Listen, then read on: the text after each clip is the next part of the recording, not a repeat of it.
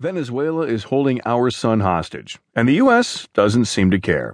By Laurie Holt and Jason Holt. From the Washington Post Opinion section, I'm Sam Scholl.